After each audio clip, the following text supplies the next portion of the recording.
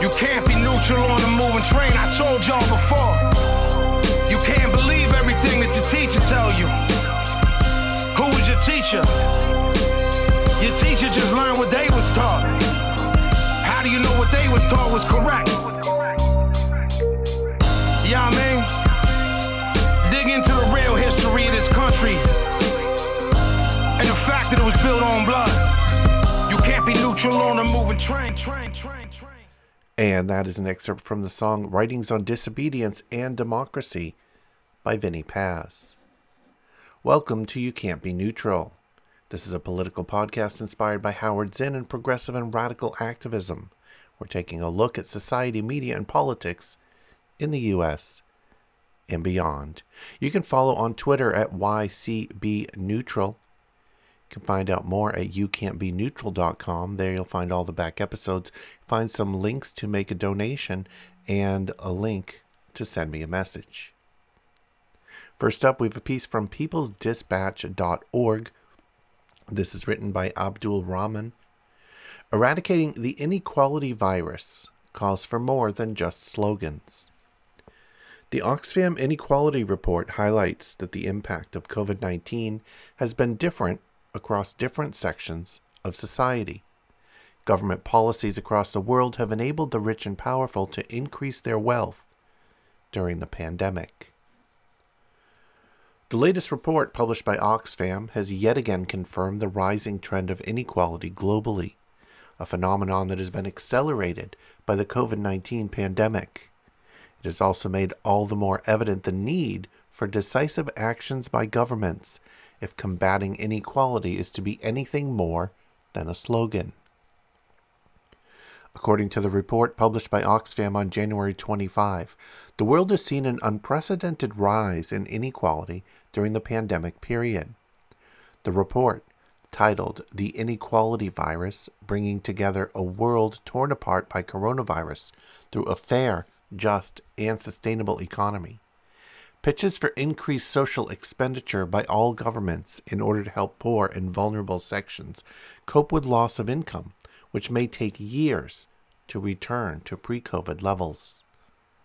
The report, prepared by Esme Berkout, Nick Galasso, Max Lawson, Pablo Andre Rivero Morales, Angela Taneja, and Diego Alejo Vasquez Pimentel, argues that the idea of COVID-19 being an economic leveler, of it affecting all sections of society equally, has been proved to be a myth.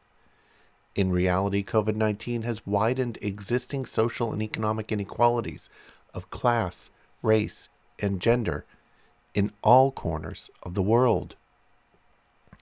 A part of the study was a survey of 279 renowned economists across the world on the economic implications of the pandemic. More than 87% of respondents believe that the pandemic has led to a major increase in income inequality, and more than 55% thought that it will lead to an increased gender inequality. The report argues that though the rich have already bounced back to their pre-COVID levels of income, and in fact have become richer, the poor may take at least a decade to recover lost incomes. Though inequality has been rising in different parts of the world for long, the period between March and December 2020 was the first time on record when it increased at the same time in virtually every country and at an unprecedented rate. The report mentions how the fortunes of the world's top billionaires, which suffered an average loss of 30% during the first few months, returned to their pre-COVID high within just 9 months. These billionaires, in fact, added trillions of dollars to their combined wealth during the same period. The report highlights that the increase in the overall wealth of just 10 billionaires in the world is so great that it is enough to pay for all the vaccination across the world. That wealth is also enough to prevent anyone anywhere on Earth from falling into poverty due to emergencies such as COVID-19. This has happened even as the pandemic has created the worst jobs crisis of the last 90 years, with millions unemployed or half employed. Existing social and economic inequalities have resulted in the virus having an unequal impact on different sections of society. The report highlights the gap in mortality rates between the white and Latin/Black population in several countries, including the U.S. and Brazil. In the U.S. alone, at least 22,000 more Latin and Black people have died than white people. Similar data also emerged from Brazil, where people of Afro descent were found to be 40% more likely to die of COVID than the white population. The report notes that amongst those at risk of losing their job, women outnumbered men by at least 112 million. This is a result of the disproportionately high representation of women in low-paid, precarious jobs, which are more vulnerable to the impact of the pandemic. Women are also more vulnerable to COVID-19 due to their overrepresentation in healthcare-related frontline work. Vulnerability to COVID-19 is higher among the poor due to greater exposure and mobility. In Europe, for example, unlike higher wage earners, 74% of whom could sit at home and work, merely 3% of lower wage earners could enjoy the same luxury. The report emphasizes that those on the margins, the poor, racial minorities, and women, are in general more likely to suffer due to the pandemic, and it is imperative that governments across the globe take note of this and devise policies to increase public expenditure. The vitality of public health depends on government expenditure aimed at preserving people's livelihoods.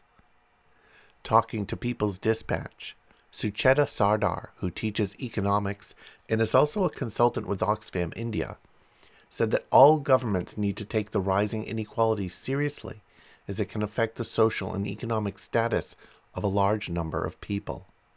She also highlighted the need to increase public spending on health and education. Responding to the oft-made argument that governments lack resources for such expenditure, she said that, quote, additional money can be generated through the introduction of wealth tax, which is virtually non-existent in countries such as India, to cover extra expenditure bills. The Oxfam report argues that if a temporary tax had been imposed on just 32 of the largest corporations, it would have generated $104 billion in 2020, enough to provide some kind of unemployment benefits and other financial support to all in poor and middle-income countries. Warning, however, against adopting such policies in an ad hoc way, Gabriela Butcher, executive director of Oxfam International, argued that, quote, these measures must not be band-aid solutions for desperate times, but a new normal in economies that work for the benefit of all people, not just the privileged few. The policy shift, in other words, must be long-term and involve a change in priorities. The virus has shown us that guaranteed income security is essential and that a permanent exit from poverty is possible. For this to happen, we need not just living wages, but also far greater job security with labor rights, sick pay, paid parental leave, and unemployment benefits if people lose their jobs. The report notes that the pandemic has exposed our collective frailty and the inability of our deeply unequal societies to work for all, and that it is high time for course correction. Addressing structural problems such as patriarchy, racism, and neoliberal exploitation would better prepare us to face such emergencies in the future. Next up is a piece published at the Daily Poster. This piece is written by Andrew Perez and Julia Rock. President Joe Biden's new COVID relief plan does not adopt existing Democratic legislation to expand government-sponsored medical coverage, nor does it propose a promised public health insurance option. Instead, it adopts proposals from health insurance lobbying groups' recent letter to lawmakers demanding lucrative new subsidies for insurance companies. At a moment when those corporations have recorded record profits as millions lose coverage, and many face claims denials. Biden's plan would shovel billions of dollars to private health insurers by providing subsidies for Americans to buy coverage through the Affordable Care Act marketplaces, which are far more expensive than government health care programs and have at times been plagued by high rates of claim denials. The plan would also subsidize COBRA continuation coverage through September, allowing workers to keep their employer health insurance plans when they're laid off. Those initiatives, which could further boost insurers' skyrocketing profits, were recently recommended in a letter to lawmakers from America's Health Insurance Plans, AHIP, and the Blue Cross Blue Shield Association, two insurance lobby groups in Washington that have opposed the expansion of government-sponsored healthcare programs. A few days after the letter was sent, AHIP said that, quote, health insurance providers are eager to assist the Biden health team. Biden's inaugural committee has received donations from at least two major health insurers, Anthem and Centene, which both offer plans on state marketplace exchanges. Centene's CEO bundled donations for Biden's presidential campaign, and Biden's first major campaign fundraiser was headlined by Independence Blue Cross's CEO. During the 2020 primary campaign, Biden repeatedly demonized Medicare for All legislation offered by Representative Pramila Jayapal and Senator Bernie Sanders, questioning how the country would pay for it and proposing a public health insurance option people can buy into instead.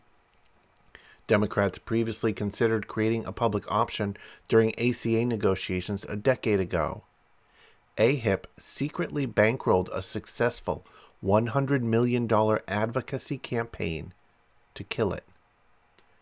While Medicare for All could actually save the country up to $650 billion annually, according to the nonpartisan Congressional Budget Office, Biden is now proposing some of the most costly and inefficient ways to expand health insurance coverage. The moves could still leave people exposed to substantial out-of-pocket costs from deductibles, copays, and coinsurance that act as barriers to care. Pushing people onto ACA plans and subsidizing COBRA coverage would be expensive, but not necessarily popular. Healthcare coverage purchased through the ACA marketplace costs 83% more than Medicaid coverage, and ACA plans leave patients with 10 times the amount of out-of-pocket costs, according to a recent study published in the Journal of the American Medical Association. The researchers concluded that marketplace plans cost so much more than Medicaid because private insurers pay, quote, higher prices for the same services. Hospitals often bill people with employer health insurance plans, which are maintained under COBRA, more than twice as much as those with Medicare or Medicaid. The Biden proposal does include a measure to slightly lower the percentage of Americans' annual incomes that insurers can collect through premiums, from a maximum of 9.86% to 8.5%. Altogether, the Biden transition says its plan, quote, would reduce premiums for more than 10 million people and reduce the ranks of the uninsured by millions more. The ACA marketplace was a centerpiece of Democrats' 2010 health care reform law, but only a small slice of Americans are actually buying insurance plans this way now, often people who are self-employed, independent contractors, or gig workers. The ACA exchanges are only currently, quote, a minuscule part of the health insurance system, the People's Policy Project wrote last month. While the marketplace was billed as allowing people to shop for health insurances, in reality, the state exchanges offer few choices, and most are expensive. The average lowest cost premium for bronze-level plans is $321 this year, though the numbers vary widely by state. The premiums are pricey, but an even bigger issue is the nightmarish deductibles people with the ACA plans are expected to pay before their insurance company actually starts footing their medical bills. The average bronze plan deductible on the individual market was nearly $5,900 in 2019. Deductibles are lower on silver and gold tier plans, but the average lowest cost monthly premiums this year are $436 for silver plans and $482 for gold. Poorer enrollees may qualify for subsidized premiums or cost-sharing reductions, limiting their maximum out-of-pocket expenses. But those reduced out-of-pocket maximums are still substantial. Making matters worse, health insurers deny nearly 1 in 5 claims for in-network care by patients with ACA plans, according to data from the Kaiser Family Foundation for 2017. For some insurers, about 40% of claims are rejected. Moving the uninsured into these plans would be a massively expensive way to expand coverage. And if insurers are still allowed to impose huge out-of-pocket costs and deny claims with regularity, it may not help people much at all. During the 2020 campaign, a healthcare industry front group called the Partnership for America's Healthcare Future, PAHCF, spent $4.5 million on advertisements attacking Medicare for All. The group launched a late wave of ads in South Carolina, where Biden's strong performance helped propel him to victories around the country. PAHCF's tax return shows it's steered by executives from AHIP and lobbying groups for pharmaceutical companies and investor-owned hospitals. The industry group raised more than $55 million in 2019, and it had made clear that it would fight against a federal public option plan, just as AHIP did in 2009 and 2010. It also spent millions of dollars in 2020 to block state-level public option in Colorado. Biden consistently campaigned in support of a public health insurance option, and after the primary, a joint task force made up of Biden and Sanders allies negotiated a fairly robust public option plan. Quote, "The public option will provide at least one plan choice without deductibles, will be administered by the traditional Medicare program, not private companies, and will cover all primary care without any copayments and control costs for other treatments by negotiating prices with doctors and hospitals, just like Medicare does on behalf of older people," the task force wrote. The Democratic National Committee's 2020 platform included a similar pledge. Quote, "Democrats will also make available on the marketplace a public option administered through the Centers for Medicare and Medicaid Services, which includes a platinum-level choice with low fees and no deductibles. Low-income Americans will be automatically enrolled in the public option at zero cost to them, though they may choose to opt out at any time." Now, Biden is proposing a much more conservative health insurance expansion plan proposed by the health insurance industry. If enacted, the plan could head off any talk in Washington of a public option plan down the road. There are many other options available. Democratic lawmakers could choose to rally around existing legislation to enact an emergency Medicare for All program, or they could press for a public option as the party and its incoming president promised. Biden could use his executive authority to expand Medicare during the pandemic using emergency provisions in the Affordable Care Act. Democrats could also seek to expand Medicaid to cover more people. Instead, Biden is pushing a health insurance expansion that would further enrich insurers and put people on insurance plans that will be too expensive for many of them to use. Democrats should reject this insurance industry cash grab. And this next piece is also from the Daily Poster. This is written by David Sirota, Andrew Perez, and Julia Rock.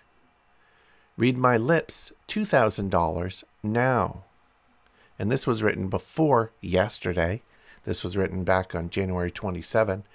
So it predates all of the current and existing ongoings on the budget reconciliation bill in the Senate, with that budget committee now chaired by Bernie Sanders taking advantage of the Senate rules to move forward really important COVID-related spending, part of which includes $1,400 stimulus checks as opposed to the $2,000 checks previously promised. Here's the story. The unfolding story of the $2,000 survival checks may seem like merely a tale of one proposal at one moment in time, but it is a saga that almost perfectly illustrates a key change that explains much of the last 75 years of American politics. For about 50 years in the mid-20th century, the Democratic Party was the labor-anchored vehicle of programmatic universalism and tax fairness. Its most popular social programs, such as Social Security, Medicare, and public education, were eventually structured to offer universal benefits to everyone, regardless of income. And this helped build some modicum of consensus support for the programs, because everyone has skin in the game. Fairness was simultaneously championed with progressive tax policies that promoted higher levies on the rich. But the Democratic Party changed. It became an organization enchanted with best and brightest technocrats and business neoliberals whose obsession with hair-splitting precision and corporate fealty ended up fetishizing ever more complex means testing, while largely accepting tax inequity. This new post-New Deal iteration of the party embraced programs that are absurdly complicated Rube Goldberg machines. Contraptions like means-tested tax credits and health insurance subsidies rather than direct aid. Means-tested health insurance subsidies rather than government-guaranteed medical care. Convoluted alphabet soup initiatives like HAMP rather than direct aid to homeowners. And micro-targeted spending programs rather than a broad-based social safety net. Democratic politicians now laud themselves as populists for not locking up white-collar criminals. They infamously refused to do that, or cracking down on corporate malfeasance. They didn't do that either, but for trying to excise the spawn of billionaires from proposals like free college. In the process, the public has learned to see their agenda as a Byzantine maze of complexity, paperwork, and bureaucracy. A development that has weakened the political consensus behind the party, in part because nobody knows for sure whether they will qualify for its programs. Taken together, Democrats have helped create what journalist David Dayen once called a painful tax on Americans' free time, one requiring us to devote inordinate amounts of our lives trying to access basic necessities, complying with reporting requirements, and proving eligibility for benefits. Meanwhile, fairness ceases to exist as Democrats have increasingly acceded to policies that make the tax system flatter and flatter, to the point where many billionaires pay a lower effective tax rate than their secretaries. Not surprisingly, as the Democratic Party made this conversion from universalism and fairness to means testing and complexity, America lost faith in government of ever more labyrinthine programs. At the same time, Republicans dishonestly portrayed their own seemingly simple tax cuts as the purest and best form of universalism and fairness. The result? Democrats' politically dominant New Deal coalition disintegrated, and the GOP repeatedly shellacked them in the elections. This should have all been a cautionary tale, and yet in 2021, after this multi-generational disaster has laid so much waste to everything, Democrats vaulted back into power by Donald Trump's epic failures, somehow still seem intent on repeating the cycle. Even on a $2,000 checks initiative that should have already taught them the opposite lesson. Late last year, at the urging of Bernie Sanders and House progressives, Democrats were forced to break from their proclivity for complexity and issue a simple, read-my-lips-esque promise to deliver $2,000 survival checks. Even though the proposal was itself means-tested, it was still nearly universal and so straightforward that it helped Democrats win 2 Senate seats in Georgia, a longtime Republican stronghold.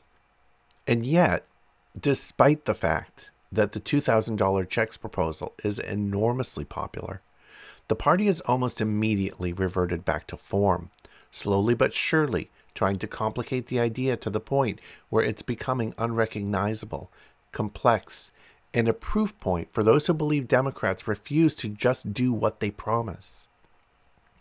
In the weeks since high-profile Democrats, from now President Joe Biden to new Senate Majority Leader Chuck Schumer, unequivocally promised that winning the Georgia Senate races and control of the Senate would immediately produce such checks, the party's leaders in its adjacent think tank structure and the elite media they worship have tried to chip away even at this simple, nearly universal idea, despite its overwhelming popularity in opinion polls. First, Biden carefully adjusted his language from saying that $2,000 checks, quote, will go out the door immediately. I have my own little theory about that phrase, which is often shared, showing that Joe Biden promised to do this. I think maybe when he said these will go out the door immediately, he meant that he would throw the idea away. But I digress. Biden carefully adjusted his language from saying that $2,000 checks will go out the door immediately to declaring now that he will merely, quote, finish the job of getting a total of $2,000 out to people, a shift used to justify proposing new $1,400 checks instead of $2,000 checks.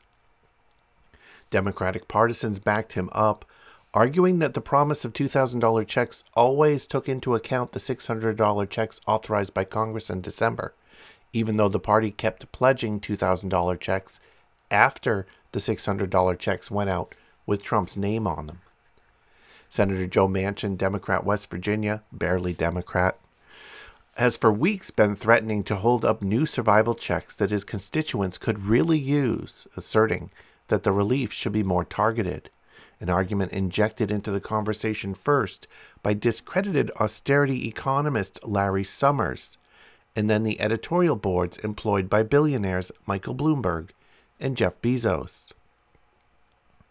Moderate Senator Susan Collins, Republican of Maine, who backed $2,000 checks in December, is now expressing concern that survival checks could go to some people who don't need money, just a few years after she cast a key vote in favor of a GOP tax bill designed to benefit the wealthy and slash the corporate tax rate. Amid that drumbeat, Biden has now completed his regression. He has morphed from straight-talking campaigner promising immediate $2,000 checks back into his old form as a 40-year Washington dinosaur speaking in incoherent Senatese. On Monday, Biden declared that the once simple proposal is now, quote, all a bit of a moving target in terms of the precision with which this goes, adding, there's legitimate reason for people to say, do you have the lines drawn exactly the right way? Should it go to anybody making over X number of dollars or Y? Now comes Bezos' newspaper thundering in to help rationalize the retreat, publishing a story on Tuesday about an economic paper arguing for further means testing survival checks with a wildly loaded headline. Quote, cutting off stimulus checks to Americans earning over $75,000 could be wise, new data suggests. In past COVID stimulus bills, full rounds of direct payments have gone to individuals earning up to $75,000 and couples earning $150,000. The Post story offered up a new threshold, $50,000 for individuals and $75,000 for couples. Quote, the price tag to send another round of checks to couples earning more than $75,000 and singles earning more than $50,000 would be $200 billion. Yet the researchers estimate this group is only likely to spend $15 billion of that money, about 7%, the paper wrote. The report was quickly touted by the Wall Street-aligned think tank Third Way, the Beltway's most reliable megaphone for let-them-eat-cakeism.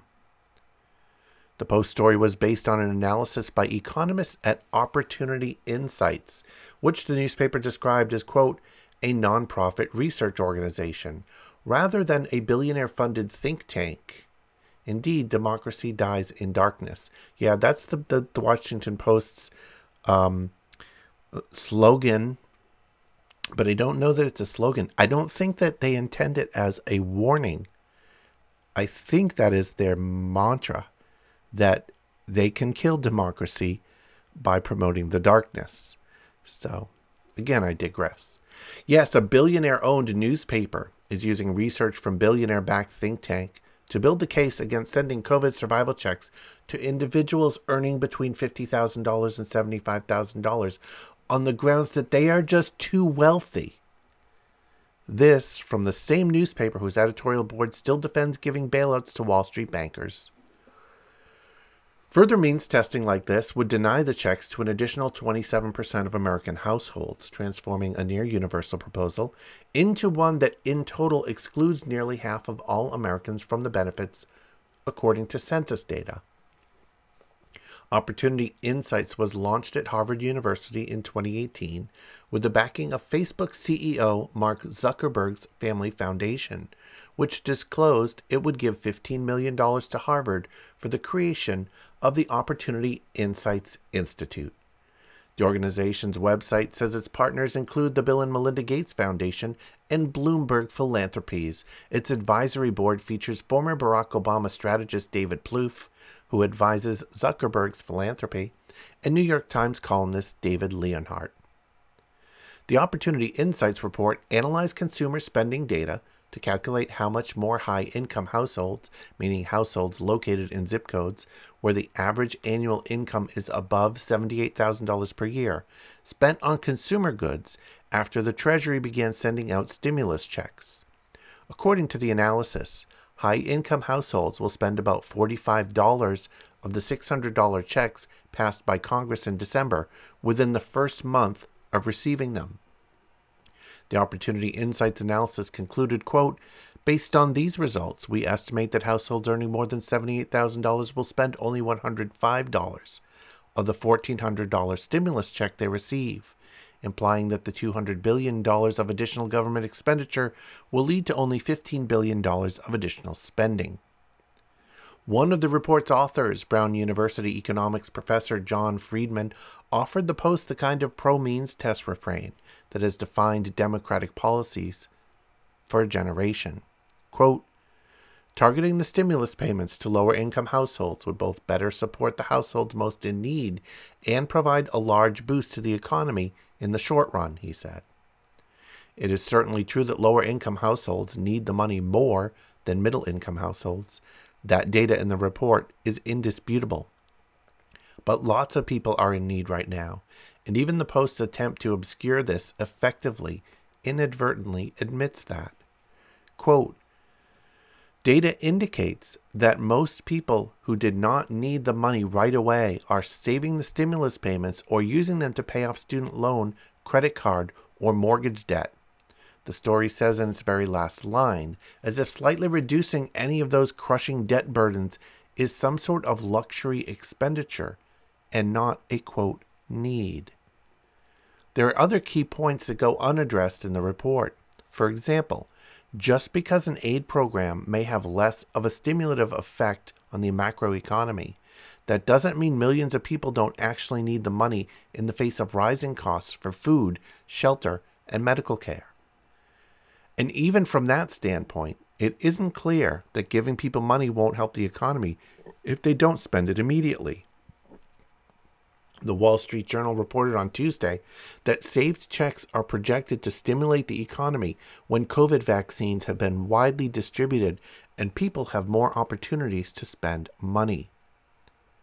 Similarly, if some people can afford to hold on to their survival checks for a minute and save it for the dark days ahead, is that really the worst thing when we are all trying to live through a historic pandemic that is not going away anytime soon? Also, why the fuck are they couching this in what will stimulate the economy? Well, I know why, because they're reading from a report. They're taking their analysis from a report funded by billionaire philanthropy, which has an agenda that is not a people's agenda. It is not an agenda to say, how do we support the people? How do we make life better for people who struggle every fucking day? It's not what they care about. It's not what they're about. They're about the economy. How does this government spending impact the economy? It's bullshit. The only analysis they should make is, how does this government spending targeted in this way benefit the people? How does it make them feel? How does it make their lives better? The lesson of, quote, read my lips. Democratic apologists can argue the data all they want. They can trot out the smartest academics to declare that their means testing ideas would so carefully slice up the aid with such razor-sharp precision that it will liquefy in the pan. They can dishonestly pretend they can't just bring stripped-down $2,000 checks legislation to the House and Senate floors and force votes on it to try to shame the GOP into submission.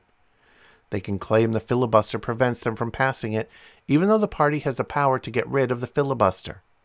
They can even indignantly insist that Biden pushing $1,400 checks instead of new full $2,000 checks isn't literally a betrayal because, yeah, 600 plus 1,400 does equal 2,000. Great. Congratulations on intellectually ethering a desperate population with deadpan Vulcan logic. Please clap.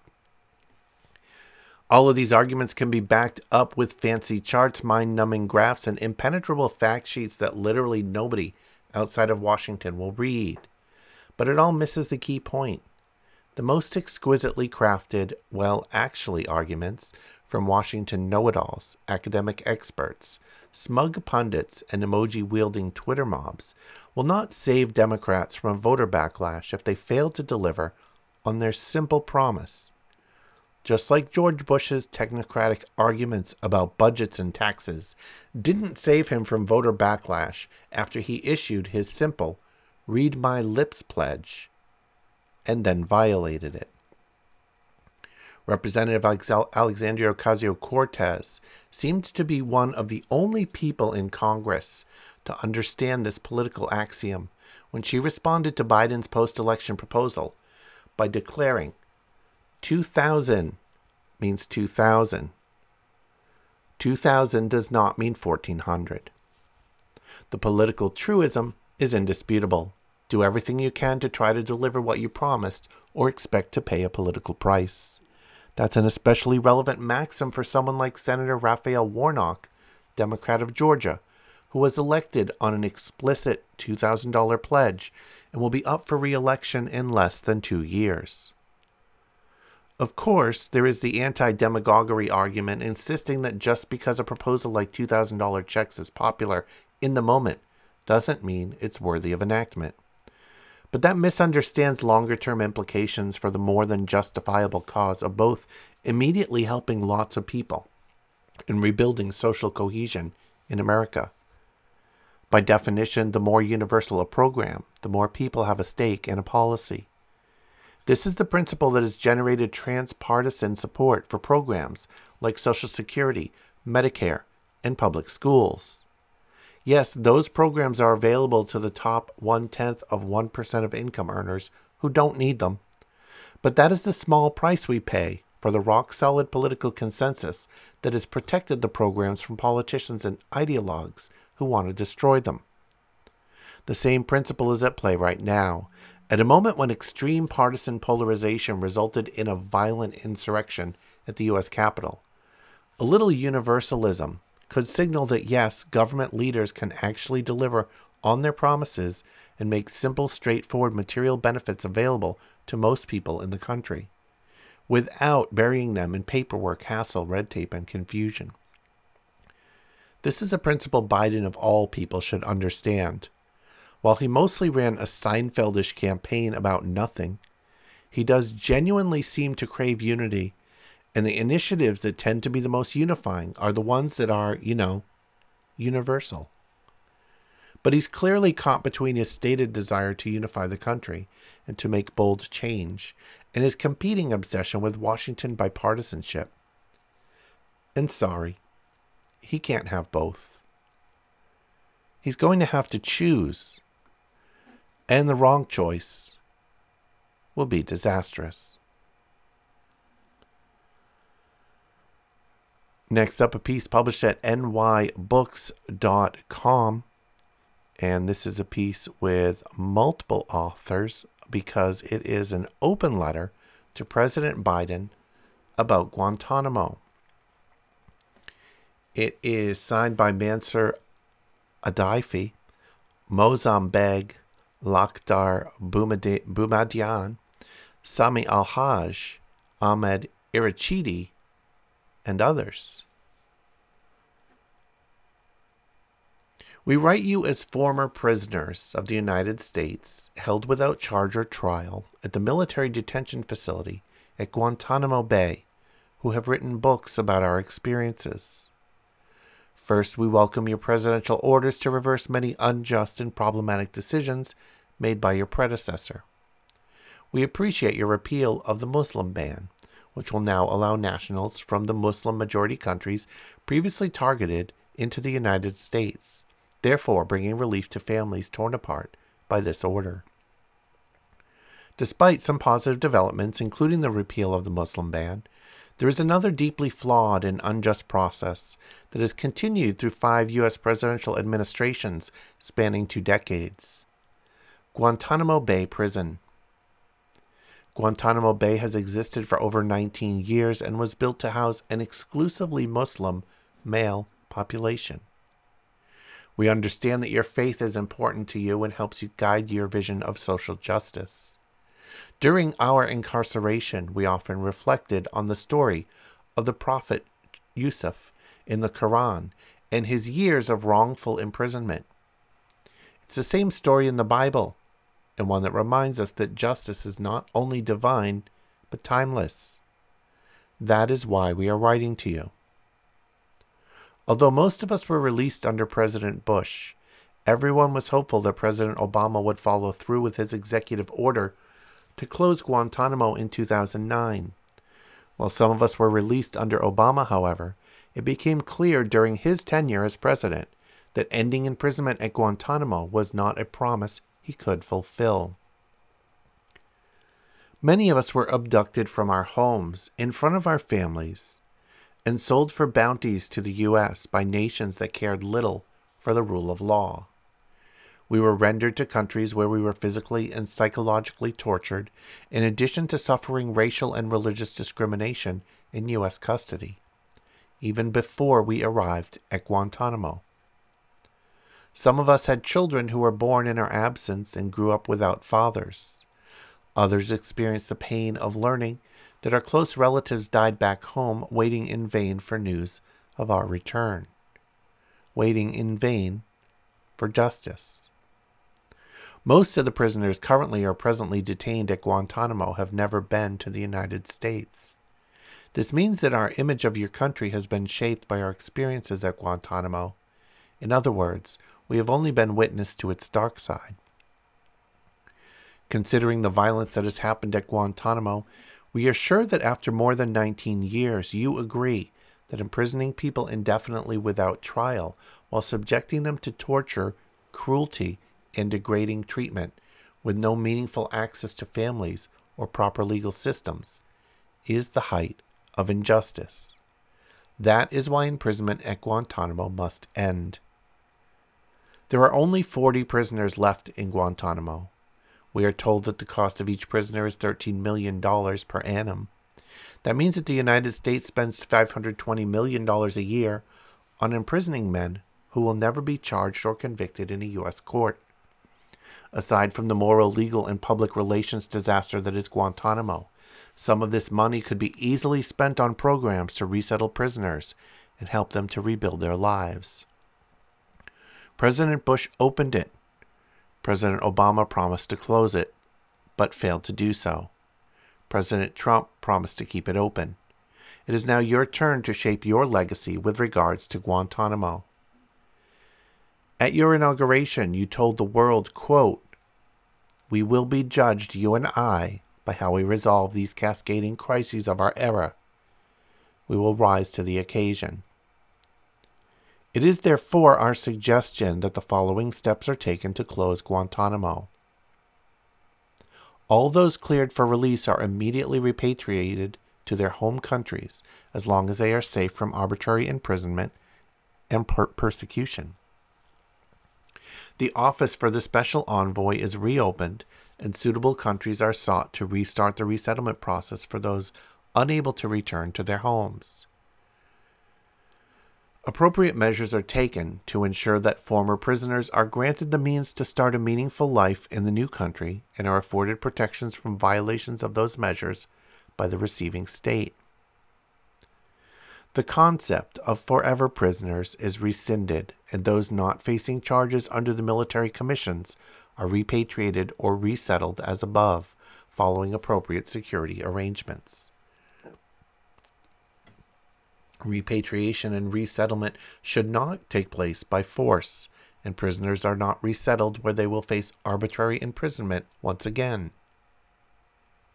Periodic Review Board reports should be superseded by the imperative to close Guantanamo and not obstruct the above measures.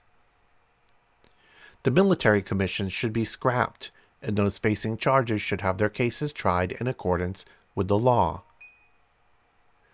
Where appropriate and practicable, mechanisms are put in place whereby those convicted of crimes can serve their sentences closer to home. Guantanamo causes deep distrust in what America says it stands for. Prisoners from 49 different countries once occupied Guantanamo cells. Those prisoners look to America as a nation of laws and freedoms and see little of either. For 2 decades, the world has observed Guantanamo and noted that it is a bipartisan project carried out by both the Republicans and the Democrats. That is what you must contend with and change. Despite the abuses after detention, many of us befriended and welcomed into our homes former U.S. soldiers who guarded us. We've always believed there was another way.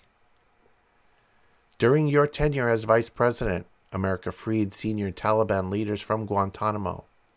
Today, they had negotiations with top U.S. officials to bring about peace in Afghanistan. During your inauguration speech, you said, quote, "Every disagreement doesn't have to be a cause for total war." We agree. In fact, as Obama once said, Guantanamo should never have opened. We believe you can close Guantanamo before its looming 20th anniversary. It is our sincere hope that you do. And finally, here is a piece published at thegrayzone.com. This is written by Max Blumenthal. This was actually published last summer, obviously prior to the election, prior to Joe Biden winning that election and eventually becoming president. But it has a lot to say about his policies and his past and how that drives some of the crises we're facing in the future, and the lack of optimism about major changes in the U.S.'s oppressive historic colonization relationship with the countries of Central America in particular and South America as well. While campaigning for the Democratic Party's presidential nomination, former Senator and Vice President Joe Biden has touted the crucial role he played in designing U.S. mega development and drug war campaigns that transformed the socio-political landscape of large swaths of Latin America. Quote, "I was one of the architects of Plan Colombia," Biden boasted in a July 5 interview with CNN, referring to the multi-billion-dollar U.S. effort to end Colombia's civil war with a massive surge of support for the country's military. According to Biden, the plan was a panacea for Colombia's problems, from crooked cops to civil strife. But Biden's plan for Colombia has contributed directly to the country's transformation into a hyper-militarized bastion of right-wing rule, enhancing the power and presence of the notoriously brutal armed forces, while failing miserably in its anti-narcotic and reformist objectives.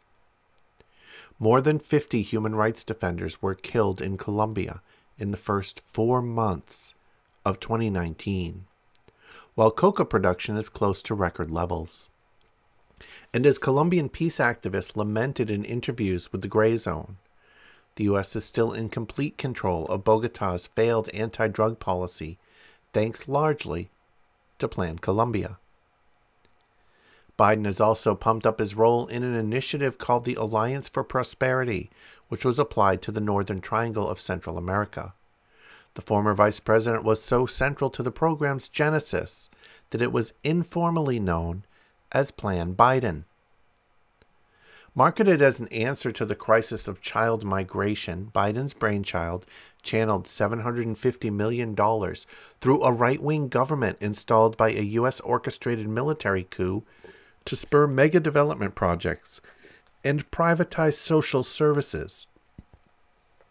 The Gray Zone visited Honduras in July and documented through interviews with human rights defenders, students, indigenous activists, and citizens from all walks of life how the Alliance for Prosperity helped set the stage for a national rebellion. In recent months, teachers, doctors, students, and rural campesinos have been in the streets protesting the privatization plans imposed on their country under the watch of Biden and his successors.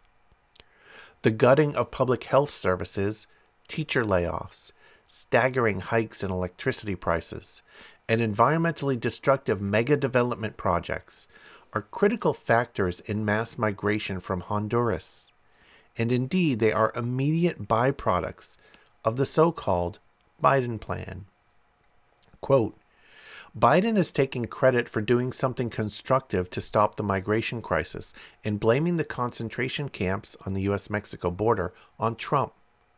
But it's Biden's policies that are driving more people out of Central America and making human rights defenders' lives more precarious by defending entities that have no interest in human rights, explained Adrian Pine, a professor of anthropology at American University and leading researcher of the social crisis in Honduras, in an interview with the Gray Zone.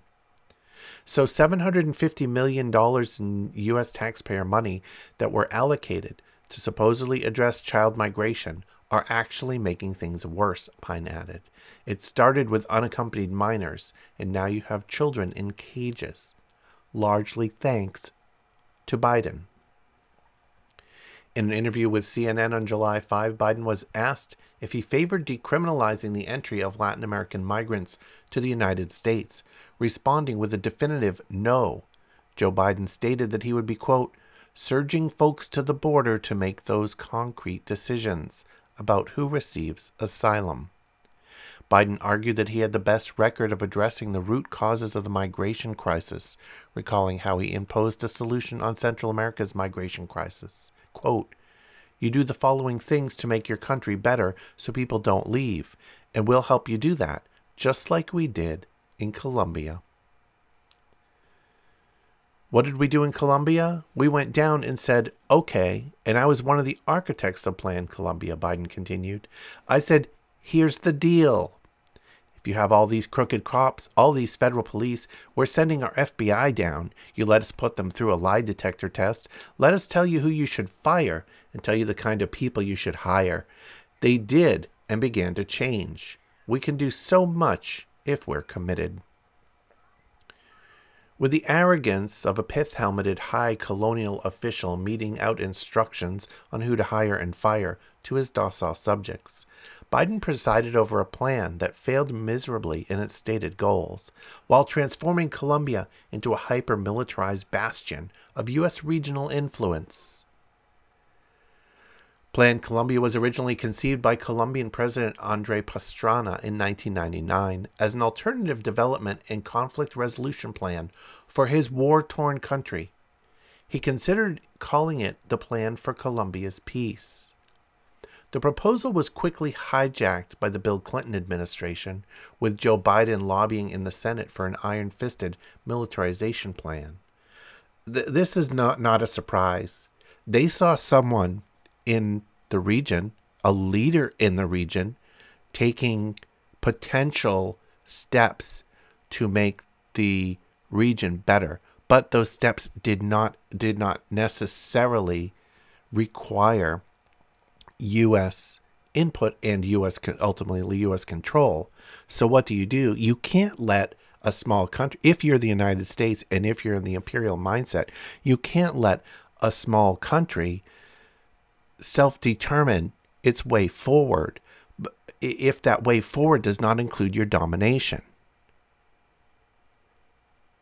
The proposal was quickly hijacked by the Bill Clinton administration, with Joe Biden lobbying in the Senate for an iron-fisted militarization plan. Quote, "We have an obligation, in the interests of our children and in the interests of the hemisphere, to keep the oldest democracy in place, to give them a fighting chance to keep from becoming a narco-state," Biden said in a June 2000 floor speech.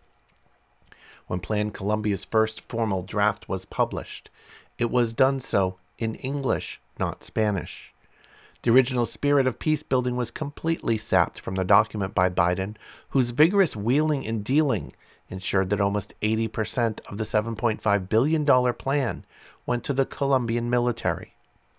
500 U.S. military personnel were promptly dispatched to Bogota to train the country's military.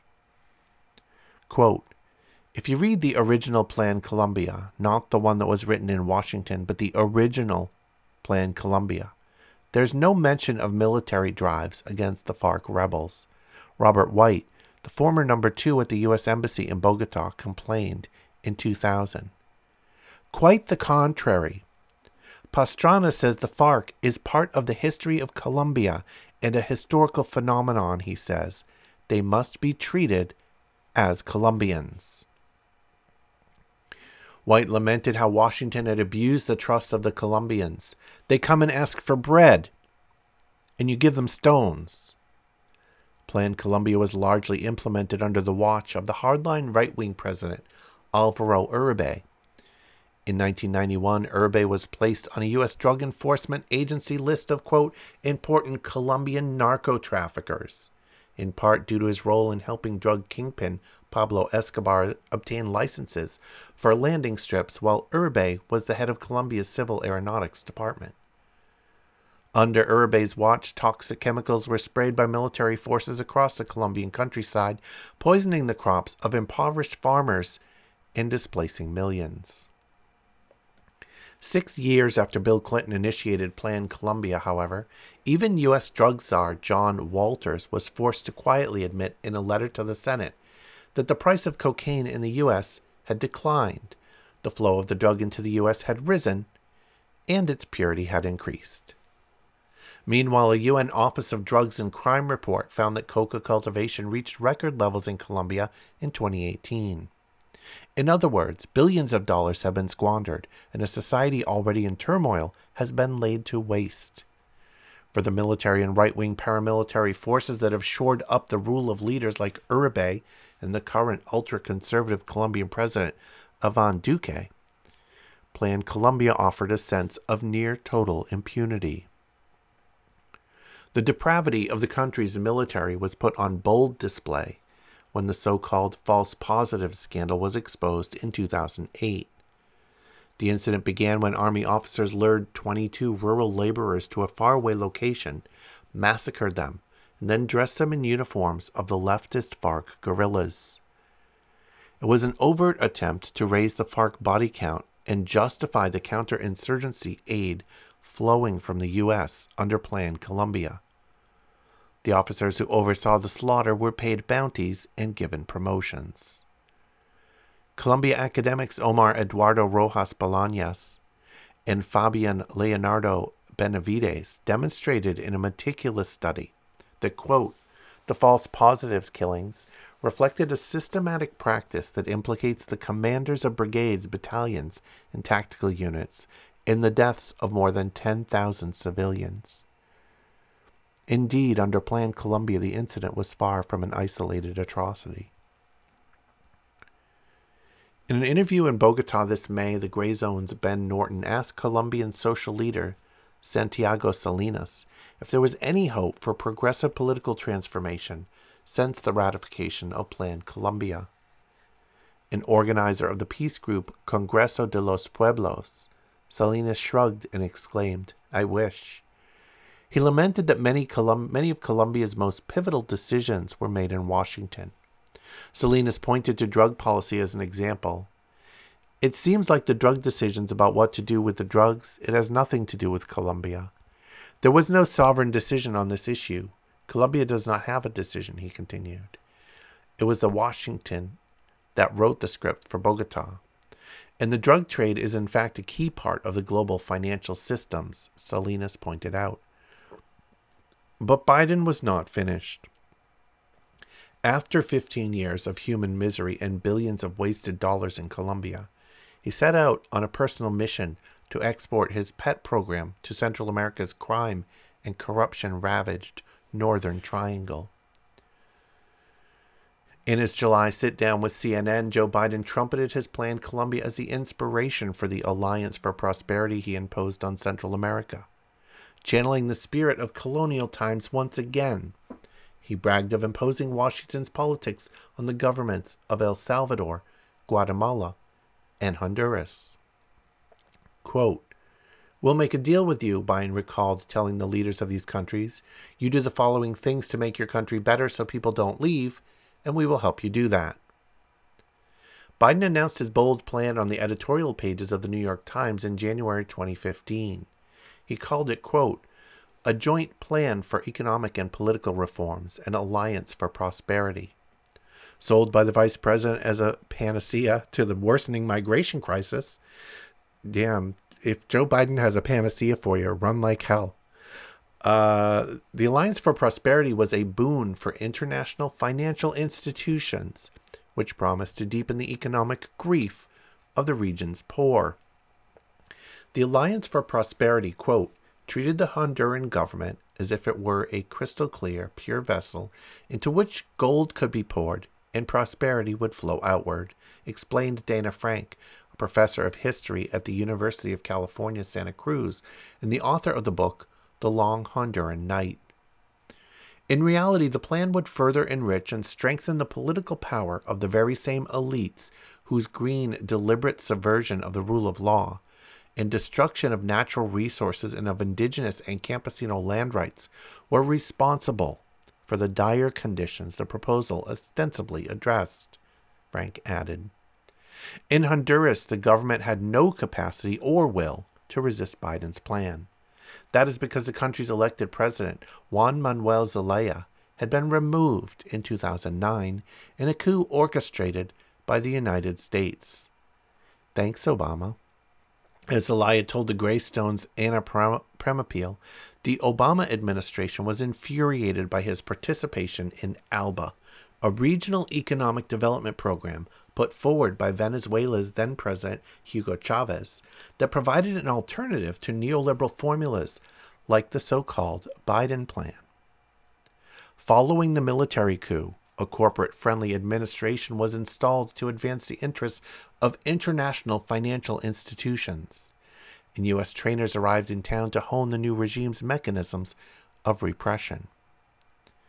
Under the auspices of the Central American Regional Security Initiative, the FBI was dispatched to oversee the training of FUSINA, the main operational arm of the Honduran Army and the base of the Military Police for Public Order, PMOP, that patrols cities like an occupation force.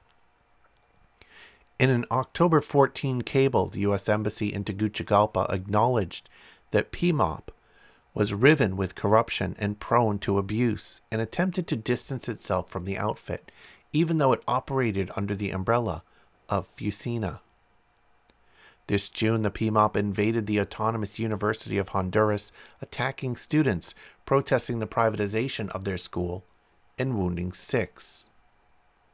The creation by the U.S. Embassy in Honduras of a special forces unit known as the Tigres has added an additional layer of repressive muscle.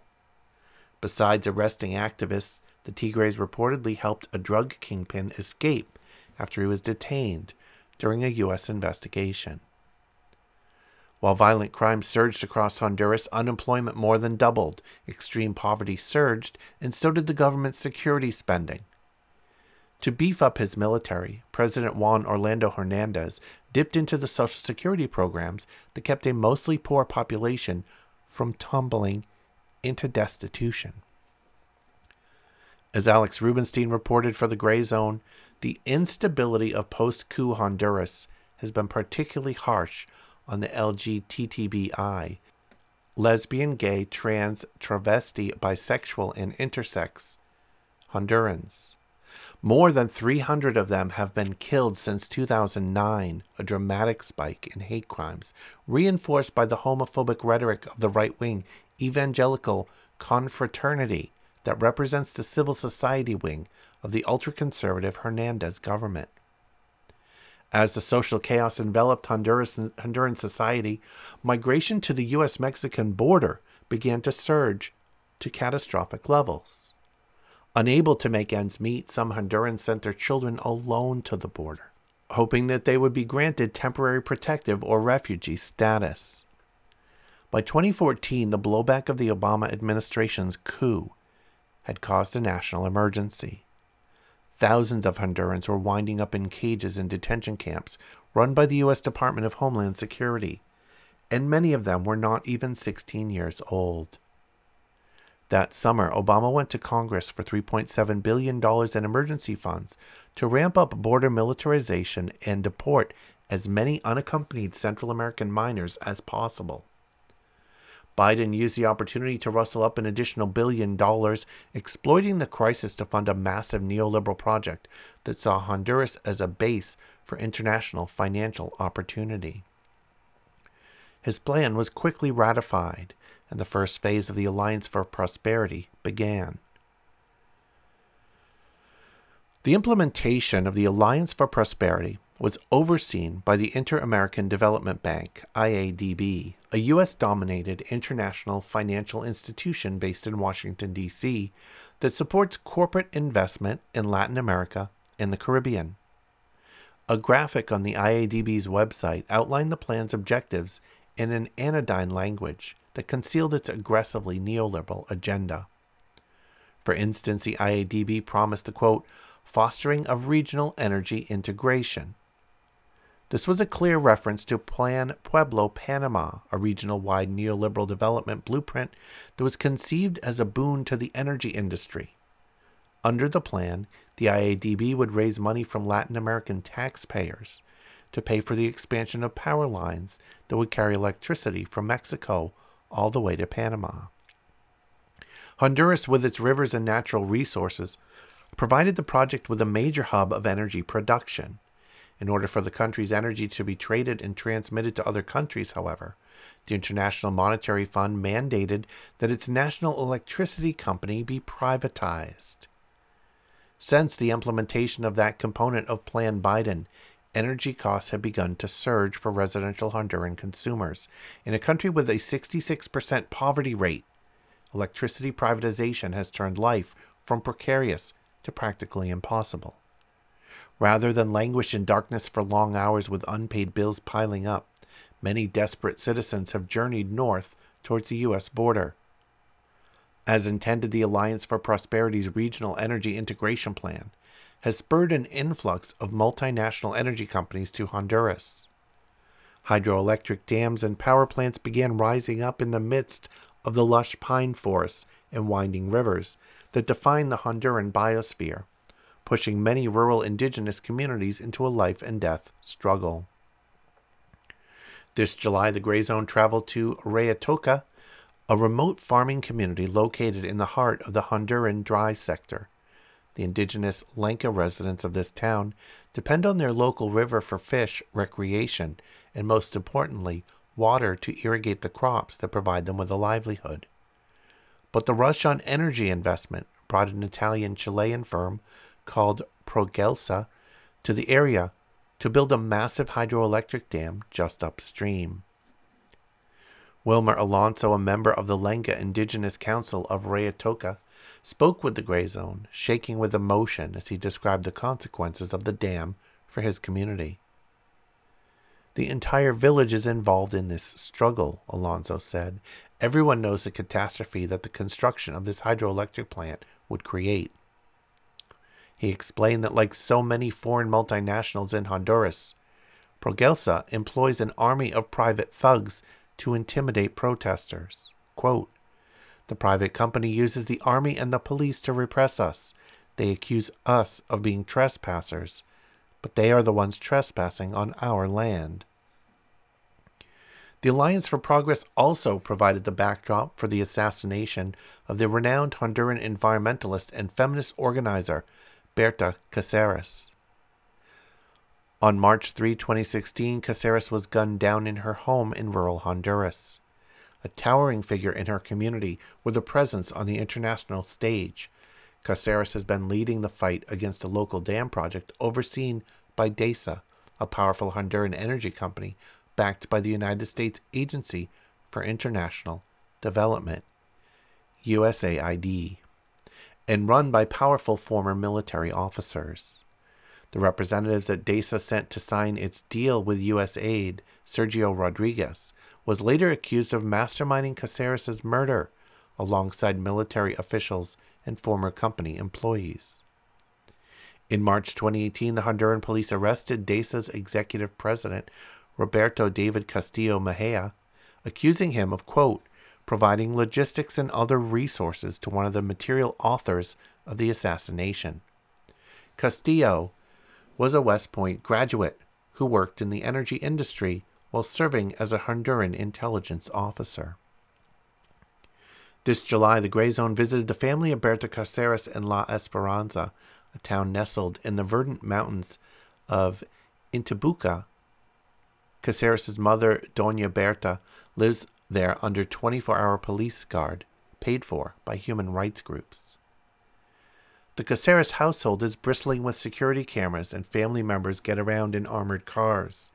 In her living room, we met Laura Zuniga Cáceres of the Civil Council of Indigenous and Popular Organizations of Honduras, COPIN, the human rights group that her mother Berta founded. Quote, "The violence in Honduras generates migrant caravans, which tears apart society. And it all has to do with all of this extractism, this violence," Zuniga Cáceres told the Gray Zone. "And the response from the U.S. government is to send more soldiers to our land. It is to reinforce one of the factors that generates violence the most in our society. We're receiving reports from our comrades that there is a U.S. military presence in indigenous Lenca territory," she added. "For what? Humanitarian aid? With weapons? It's violence. It's persecution." The Alliance for Prosperity also commissioned the privatization of health services through a deceptively named program called the Social Protection Framework Law, or La Ley Marco de Protección Social. Promoted by Honduran President Juan Orlando Hernández as a needed reform, the scheme was advanced through a classic shock doctrine-style episode. In 2015, close associates of Hernández siphoned some $300 million from the Honduran Institute for Social Services, IHSS, into private businesses, starving hospitals of supplies and causing several thousand excess deaths, mostly among the poor. With the medical sector in shambles, Hondurans were then forced to seek health care from the private companies that were to provide services under Hernández's social protection plan. Quote, "The money that was robbed in the IHSS scandal was used to justify the Ley Marco Protección Social," Karen Spring, a researcher and coordinator for the Honduras Solidarity Network, told Gray Zone. "The hospitals were left in horrible conditions with no human capital, and they were left to farm out to private hospitals. When Hondurans go to hospitals, they will be told they need to go to a private company, and through the deductions in their jobs, they will have to pay a lot out of pocket," Spring said.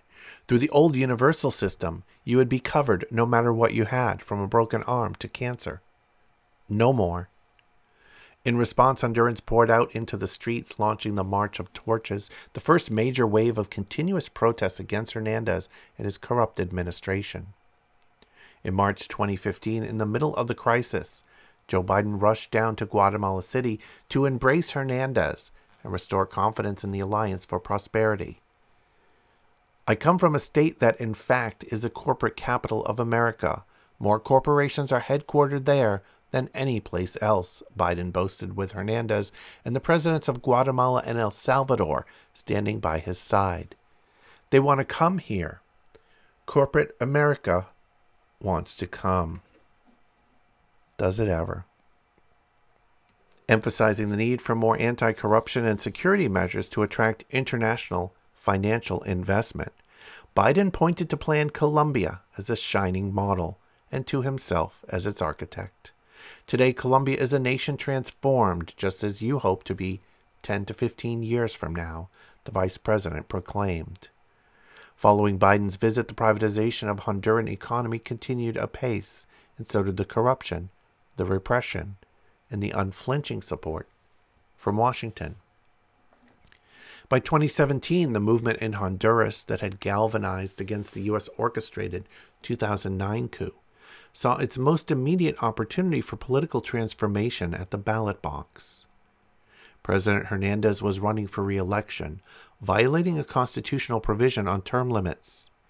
His opponent, Salvador Nasrallah, was a popular broadcast personality who provided a centrist consensus choice for the varied elements that opposed the country's coup regime.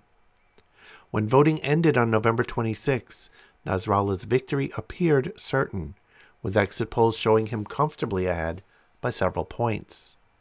But suddenly the government announced that a power outage required the suspension of vote counting. Days later, Hernandez was declared the victor by about 1%.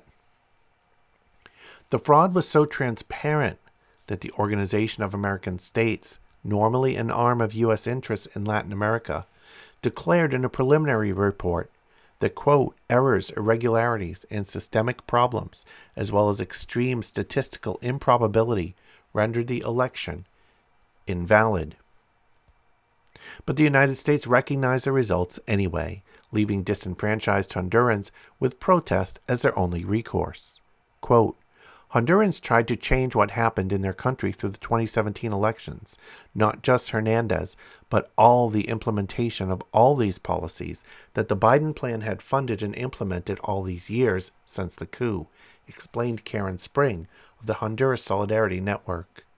They tried to change that reality through votes, and when the elections turned out to be fraud, tons of people had no choice but to take to the streets. At the front lines of the protest in 2017 was Spring's longtime partner, the Honduran activist Edwin Espinal. Following a protest in November of that year where property damage took place, Espinal was arrested at gunpoint at his home and accused of setting fire to the front door of a hotel. He fervently denied all charges, accusing the government of persecuting him for his political activism. In fact, the Inter-American Commission on Human Rights had placed a protective measure on Espinal in 2010 in response to previous attempts to legally railroad him. The government placed Espinal in pretrial detention in La Tolva, a U.S.-style maximum security prison normally reserved for violent criminals and narco-traffickers. Last October, Espinal and Spring were married in the jail while surrounded by masked guards. Quote, since the Biden plan, contractors have been coming down to build these U.S.-style maximum security prisons, Spring said. That's where my husband, Edwin Espinal, is being held. They say the company is Honduran, but there's no way Hondurans could have built that without U.S. architects or U.S. construction firms giving them the plans, she added. I've been in the prison, and it's like they dumped a U.S. prison in the middle of Honduras. Reflecting on her husband's persecution, Spring explained, quote, Edwin wanted to stay in his country to change the reality that caused mass migration. He's one of the people who's faced consequences because he went to the streets. And he's faced persecution for years because he's one of the Hondurans who wanted to change the country by staying and fighting. Berta Caceres was another. Hondurans wanted to use their voices to change the country, and now they're voting with their feet, she continued.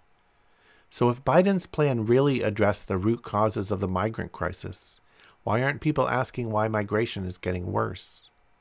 Hondurans are voting on the Biden plan by fleeing, and saying your plan didn't work and it made our situation worse by fleeing to the border.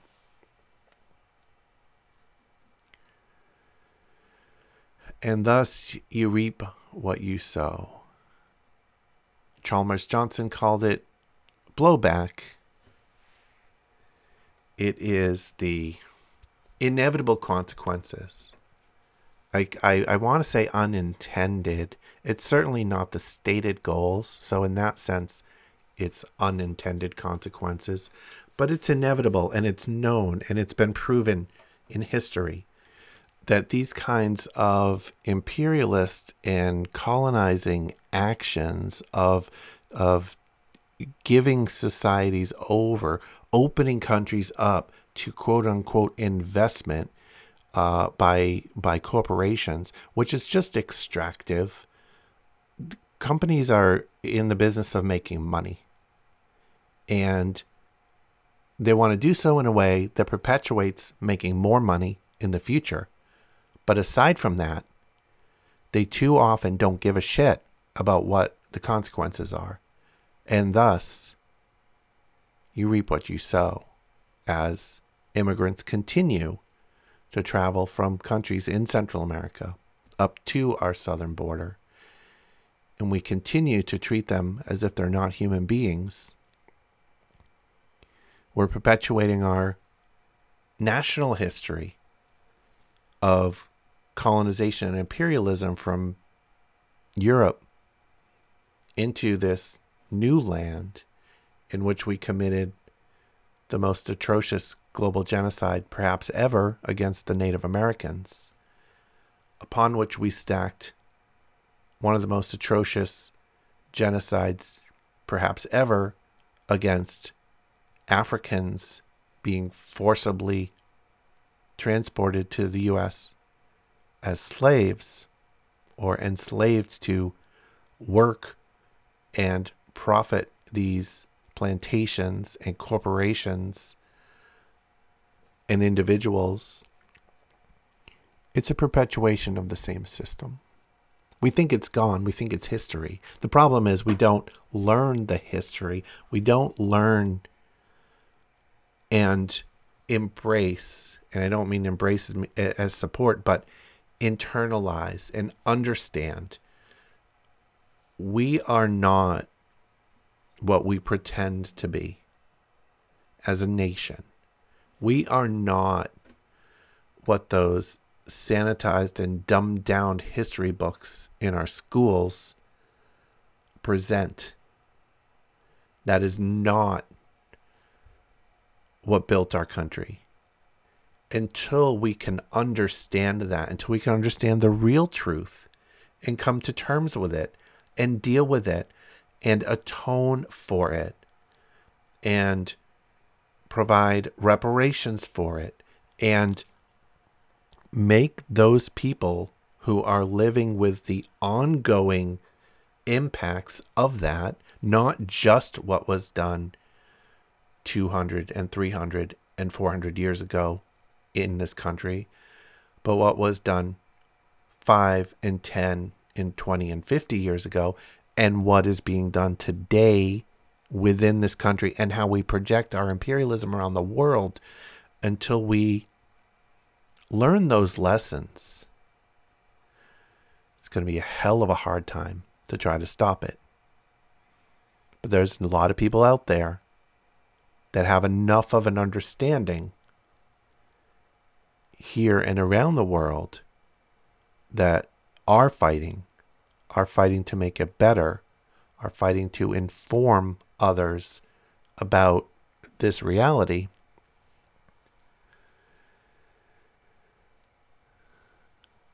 But it's a long, hard struggle. That'll wrap up this episode of You Can't Be Neutral. Remember, you can follow on Twitter at YCBNeutral. Check out all the back episodes at youcan'tbeneutral.com.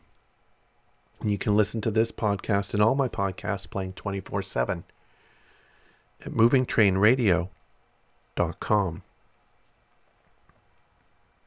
Now, a moment of Zen. Thanks for listening. I say this because there's this huge emphasis, and you know how much discussion there is now about history and arguments about history standards, national standards for history. That whole debate has gone on about the standards drawn up in California, which led to a Senate resolution. You know, the Senate is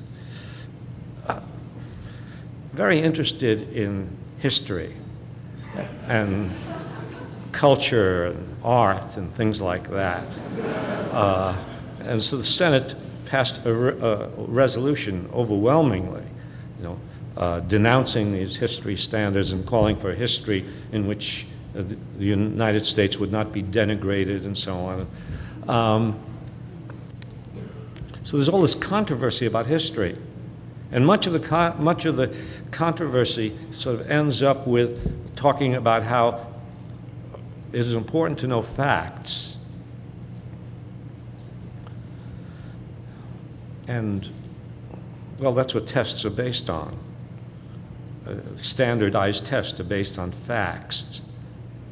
I remember a few years ago, the New York Times did a survey of high school students to see how much history they knew. And they do this, every few years. They do a survey of young people to prove how dumb they are, and to prove how smart are the givers of the tests. And so they gave this test to high school seniors and corroborated what they thought, that young people don't know anything about history. They asked questions like, who was the president during the War of 1812?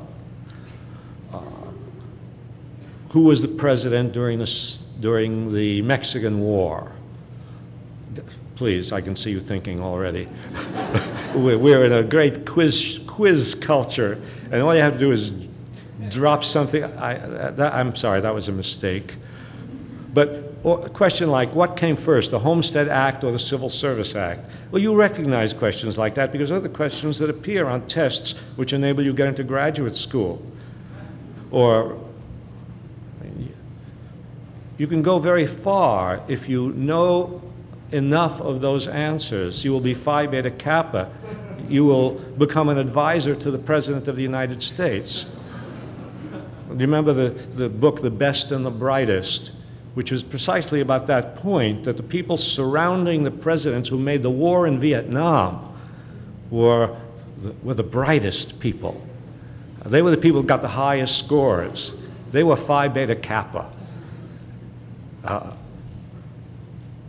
And they were the architects of the war in Vietnam.